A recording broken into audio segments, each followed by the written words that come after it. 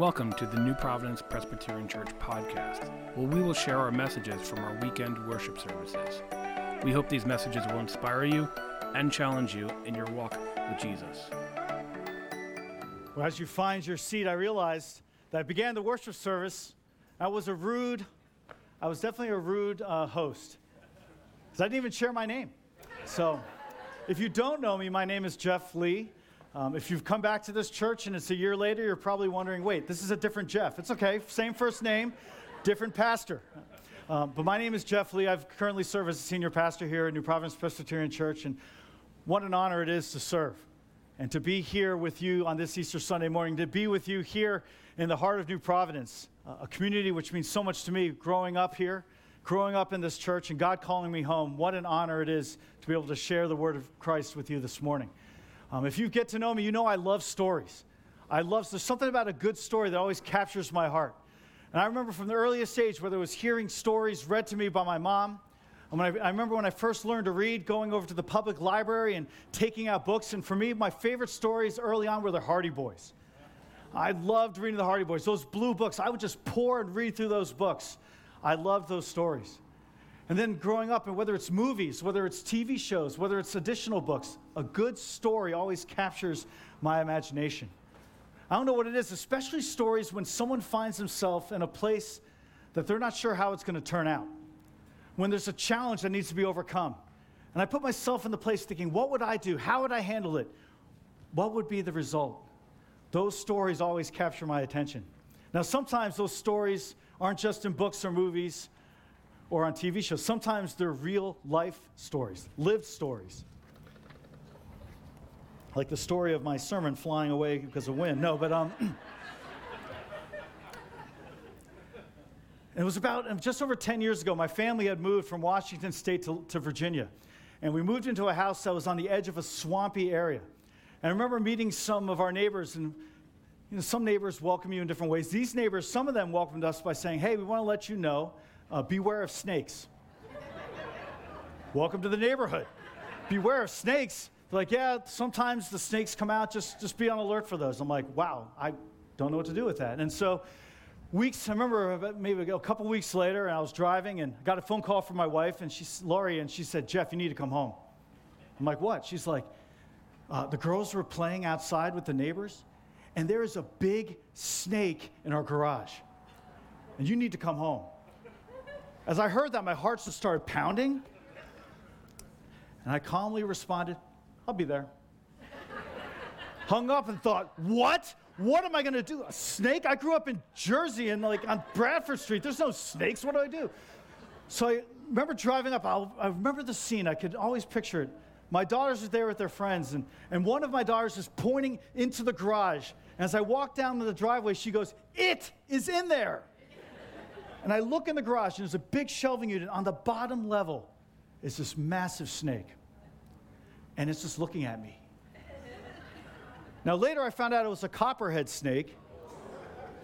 Didn't know that then. Didn't matter. It was just a big snake, the thing of nightmares. And so I thought, how am I going to take this thing out? Well, I found a shovel that you dig with. And so I reached in. I'm like, I'm going to give this one shot. I go, boom, hit the snake. It got jarred. It jumped back and then slithered underneath the shelving unit. Like, what do I do with this snake? It's underneath the shelving unit. I'm like, I can't get to it. I just can't leave it there. I can't ignore it, just hope it goes away. Probably end up in my bed at night. What are we going to do with this snake? So I remember praying. I said, God, what do I do? Now, it wasn't an audible voice. I'm not saying it was an answered prayer. But the next words that came to my mind were, drop the shelf. Drop the shelf. I thought, okay, if I take this shelving unit, launch it down, I'll have a couple seconds to get to the snake. So I remember praying, God, give me the strength.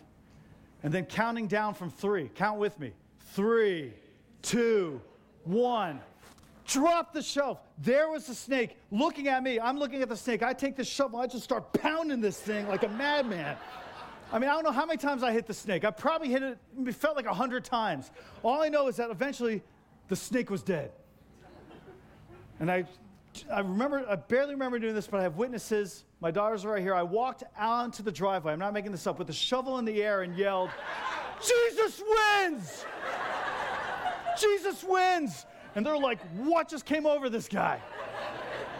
It was a word from the Lord. No, it was just Jesus wins. I was so relieved. Now, let me tell you, those two words, that's the theme of today. Jesus wins. That's the theme of Easter. That's the theme of his resurrection. Today we're talking about the ultimate victory of Jesus, that he won. He didn't stay in the grave. He was resurrected from the dead. And because of his ultimate victory, we can have hope in him being victorious in us and through us in whatever we're facing in our lives. And so we're going to focus on that today as we consider the ultimate victory of Jesus. Now, if you recall that as he was resurrected from the dead, it didn't look like an ultimate victory a couple of days before it. Jesus, his closest followers, were with him, and then one of them betrayed him. And then all of his friends and disciples abandoned him. And he was subjected to an unjust trial where he was convicted and he was sentenced to death on a cross, a Roman cross by crucifixion. And on that Friday, he died, saying, "It is finished." He was buried away in a tomb, stone rolled in front, guard placed there. And then on Saturday, which was the Jewish Sabbath, it was a day of silence, a day of grieving. The women who traveled with Jesus, by the way, had male and female followers, which was a little scandalous in that time, but it showed that Jesus and God welcomed women, that the women were the ones who were preparing to do something on Sunday morning. That Sunday morning to engage Jesus, what they thought was a dead body. So today we're going to pick up on the account of what happens. And one of the early writings of the Bible, written by a doctor named Luke. Luke, whose goal was to pull together the different accounts about Jesus, his teachings, what happened with him, and to put it into one account. And here Luke records for us what happened on that Easter morning nearly 2,000 years ago. Starting in verse 1 and verse 20, and chapter 24, we read this. On the first day of the week, very early in the morning, the women took the spices they had prepared and went to the tomb. They found the stone rolled away from the tomb, but when they entered, they did not find the body of the Lord Jesus. While they were wondering about this, suddenly 2 men in clothes that gleamed like lightning stood beside them. In their fright, the women bowed down with their faces to the ground. But the men said to them, "Why do you look for the living among the dead? He is not here. He is risen. Remember how he told you while he was still with you in Galilee. The Son of Man must be delivered over to the hands of sinners, be crucified, and on the third day be raised again." Then they remembered his words. When they came back from the tomb, they told all these things to the 11 and to all the others. It was Mary Magdalene, Joanna, Mary the mother of James, and the others with them who told this to the apostles. But they did not believe the women, because their words seemed to them like nonsense. Peter, however, got up, ran to the tomb. Bending over, he saw the strips of linen lying by themselves. And he went away wondering to himself what had happened. What had happened? Well, here in this account, we see that on that morning, the women who had spices prepared for Jesus' body went early in the morning, first thing in the morning, super early, went to the tomb.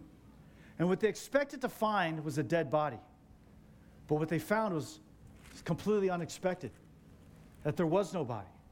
In fact, right then, there were 2 men with clothing gleaming like lightning. And he said, "Why are you looking for the living?"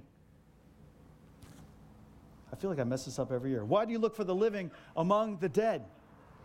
He is not here. He is risen." Then they reminded them of what Jesus had said. And it's like in that moment, these women, all of a sudden the dots started to connect. And they said, "There's something here. There's something here." And they put it together and they ran back and told the disciples. But the disciples, when they heard these words from these women, it seemed like nonsense. What are you talking about? But then there's Peter. Peter, who was brash. Peter, who was all in. And though he denied Jesus, Peter was the one, if there was anyone who was to give it another shot, it's as if Peter thought, what if? What if this isn't the end? What if there's something happening? What if? And he ran to that tomb. And he too found that there was no one there. He went looking for something on that Easter morning. That dead body wasn't there. But then we see Peter. I love this description of him. He walked away wondering what had happened. For both the women who were wondering, and for Peter they were wondering, it was as if they couldn't wrap their heads around what had just happened. I know for me, this account is compelling to me because it's honest. It's honest that the women were wondering what happened. Peter walked away wondering what had happened. I find myself here in the 21st century asking, what happened? What happened? I mean, last time I checked, dead people don't come back to life. And here we are on Sunday, April 17th, 2022, out in a freezing cold tent, like acknowledging that a dead man came back to life. What happened? I know for me, I've had to wrestle with this, with the doubts, saying, okay, if I'm going to be intellectually honest, what happened here? And for me, a lot of it starts with no doubt that I know that something happened. And I know something happened because shortly after this event, after this news got out, the whole Mediterranean world was turned upside down. And all of Rome was eventually turned upside down by the news of the resurrection of this man named Jesus. And not only was the whole world turned upside down then, over the nearly 2,000 years, countless lives, millions upon millions upon millions of life stories have been impacted by the hope in this Jesus Christ. And so I know I've come to a conclusion, something happened. And then for me, it's thinking, okay, could this have been made up? I mean, this could have been a tale. Is this a fairy tale? Is this another Hardy Boys mystery? But as I continue to look further, and if you've been around the church, you've heard some of these facts. And for me, it's been very compelling. I'll give you a couple as I've reflected. For me, really wrestling with the fact that if someone was to put this account together, they would not have had women as the first witnesses. It's hard for us to imagine here in the 21st century, but in the first century, women didn't have a voice. Their testimony wasn't valid in court. It would have made zero sense to have women be the first eyewitnesses recorded in this story. And everyone would have discounted it right away. So if you're making up a story, you're not going to have women as the first witnesses.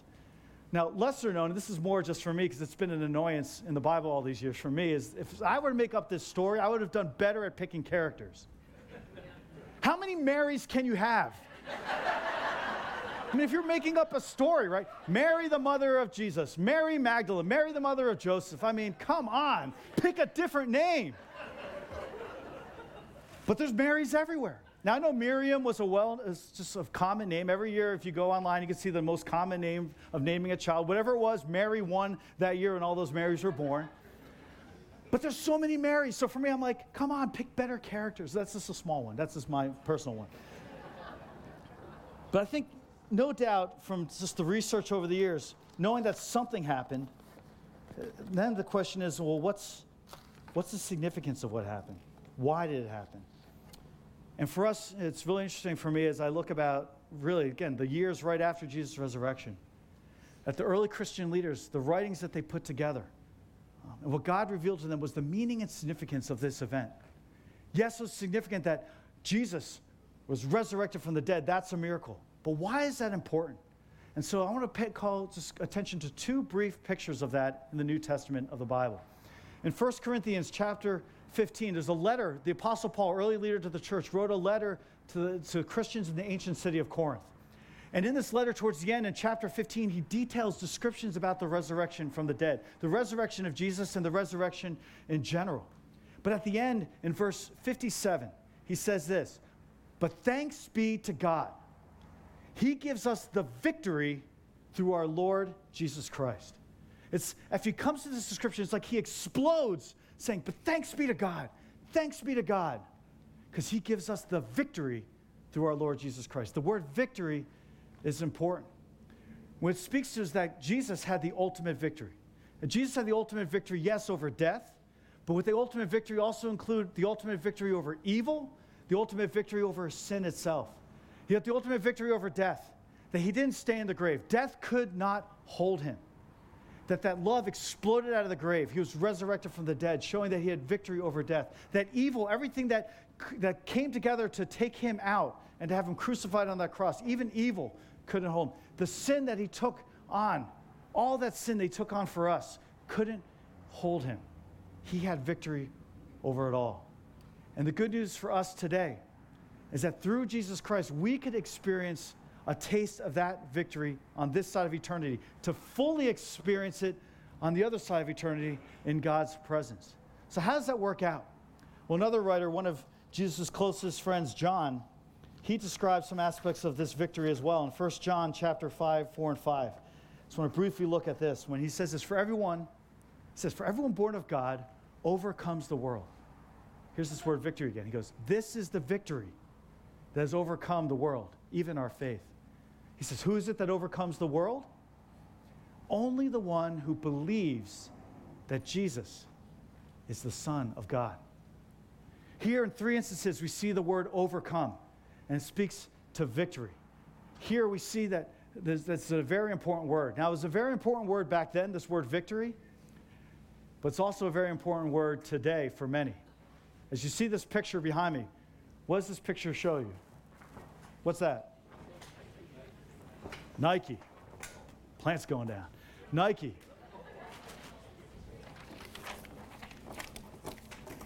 Watch out.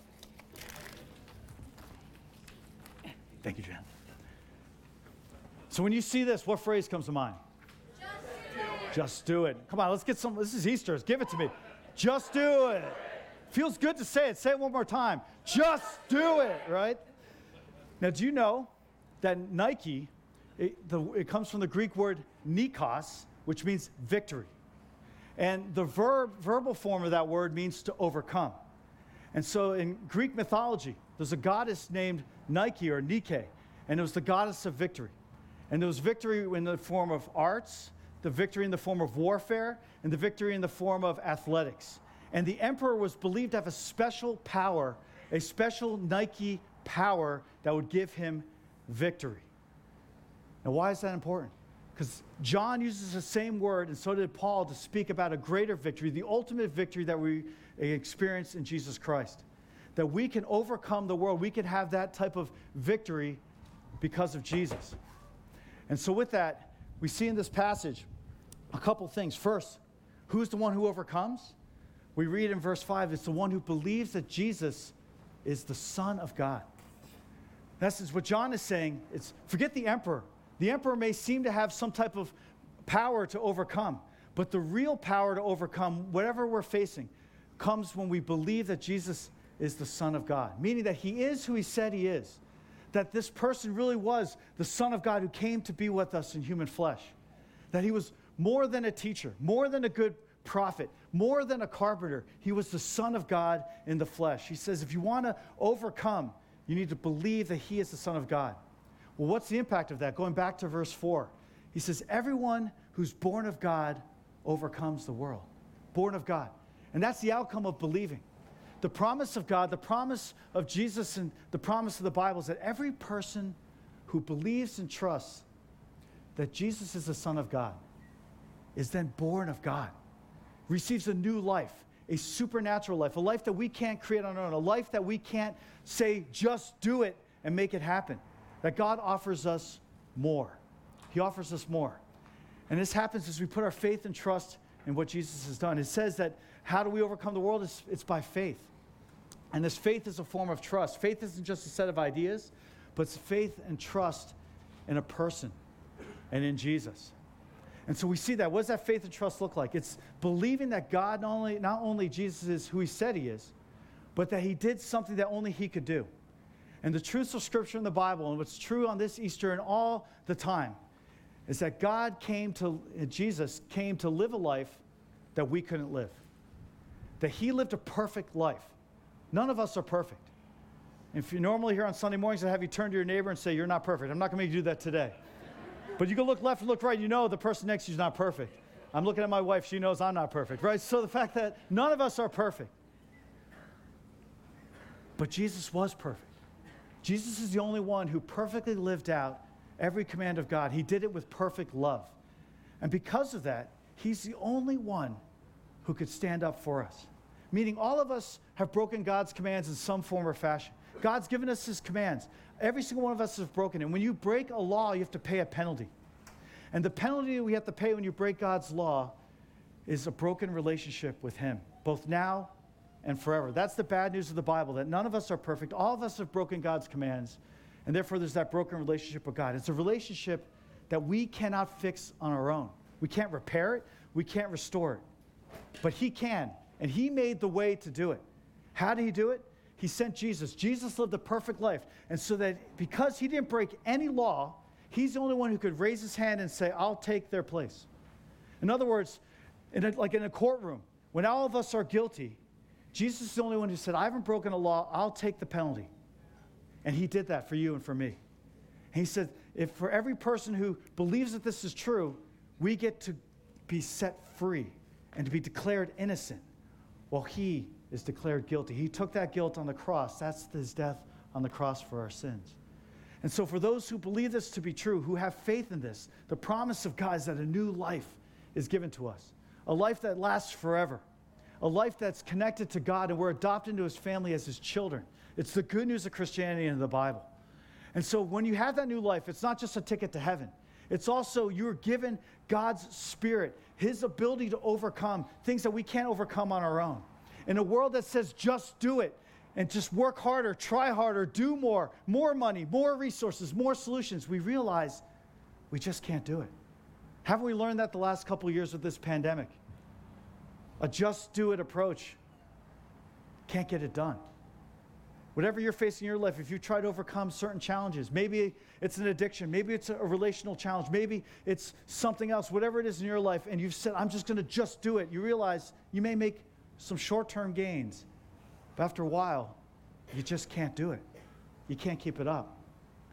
God offers his strength, his grace, and his ability. And the promise of God, the promise of Scripture, is that for those who put their faith in Christ Jesus, receive that ultimate victory, the ability to overcome with his help. And instead of saying just do it, we acknowledge and believe Jesus did it.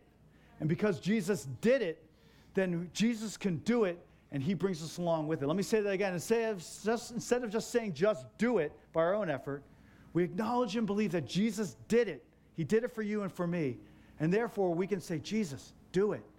And as we surrender ourselves to him and we partner with him, he allows us to overcome what we so desperately want to overcome. And ultimately, the main thing we want to overcome, whether we realize it or not, is that separation from God that all of us have because of our sin and our disobedience to God. He closes that gap, and he wants you to be his child. So as we consider that this Easter Sunday, I asked you to consider that in your life. What does that mean for you? What does that look like for you? And how does that play out? Again, for some of us, we might have had faith in Christ our whole life. And maybe today, you're coming to this Easter, maybe you've lost track of God. Maybe you've turned left or turned right. God's saying, come home. Come home. Come back to me. For others of you, you're here and you've never heard this before. You're like, what is this guy talking about? And know this, that Jesus loves you. He gave his life for you, and he didn't stay in the grave. He overcame. He was resurrected from the dead, and he offers you this new life. And for all of us, he wants you to come home to him. And so this Easter 2022, consider what that means for you. As a church, we're here to support you with that. New Providence Presbyterian Church, we want to help you take that next step of faith. If you're part of our church family, let's continue to encourage each other. If you're visiting with us, you're new with us, we'd love to have you become part of our church family and help you support you in this endeavor, on this journey. For others of you, maybe you're coming back after the pandemic. We're meeting outside. This is a safer place. Welcome home. Welcome home. Continue to come home to us. We're here to support you. I just want to give you one thing to remember, one thing to do as we finish the sermon, and then some questions for reflection. Remember this from this sermon, Easter 2022. Jesus is victorious, and he gives us the victory through him. Remember that from here. Remember, it's not just a just do it life. Remember that Jesus did it. And because he did it, as we put our faith and trust in him, we can say and pray, Jesus, do it, and help me to do it with your strength. He can help you overcome. What's one thing to do? One thing to do is take your next step toward embracing the life-transforming hope of Jesus Christ, found in the ultimate victory of his resurrection and promise of new life. Take that next step, whatever that next step is for you. Again, for some of you, the next step may be just considering faith in general. Maybe you heard something today, it's piqued your curiosity, and you want to know more. I know as a church, we would love to help you in that step. If you have questions, I would love to meet with you, have a cup of coffee with you. I know our leaders would love to meet with you, have a cup of coffee with you. If you're not comfortable coming to me, I'm a stranger, that's fine. Talk to someone that you know, maybe someone who invited you today. Ask them a little bit more about this faith journey. Maybe that's your next step. For others of you, it's recommitting to this walk in Christ and saying Easter 2022 is going to be a marker in my life where I say, I want to recommit to following Jesus and to get on this journey again. Again, maybe you've fallen off the tracks with the pandemic. Maybe something else has gotten in the way. But today could be your day to say, I'm back in, God. I'm back in. And for others, the next step, maybe even simply taking a step of coming back to worship next week, next Sunday, and saying, I want to continue on this journey. I want to explore this faith a little bit more. Come back next Sunday. And for all of us, is to surrender something to God and say, God, the just do it approach isn't working. It's limited. And perhaps like Peter, wondering, what if? What if there's something more? What if, God, you haven't given up on me? What if, God, you could help me overcome whatever I'm facing with your help, to surrender that to him? In conclusion, a couple questions for reflection and help us go deeper. What is one life challenge where a just do it approach hasn't worked and you need God's help to overcome that challenge? Think about that today and this week. Second, what have you learned about the victory of Jesus and its possible impact on your life story from this Easter sermon? Think about that this week. And lastly, what could change in your life if God helped you face and overcome a specific life challenge that you haven't been able to overcome on your own effort? Imagine what that would be like, not only for yourself, but for your loved ones. Perhaps God can help you with that in a way that you haven't given him a chance. Or if you have and you've been disappointed, my encouragement to you is give him another chance. Give him another chance. So April 17, 2022, there's only one. This Easter is a day for us to remember our Lord Jesus Christ. And so may this encourage you as we move into this year, continue into this year, recognize the ultimate victory of Jesus is what can lead us forward. Let's pray. Let's pray. Father in heaven, God, we thank you for the incredible truth of the resurrection of Jesus from the dead. God, I pray for every person who's heard this message. God, wherever they are, Lord, in terms of their belief in you, I pray, Lord, that you would help them take that next step of faith, a movement towards you. God, I ask that you would help them, Lord, as in the midst of their struggles, they would look to you, Jesus, the one who overcame death, overcame everything. And they consider, Lord, what it would mean for you, Jesus, to help them in whatever they're facing. Lord, we all need your help. We all need your grace. May this Easter 2022 be a step where we give ourselves more to you. We pray this in Jesus' name. Amen.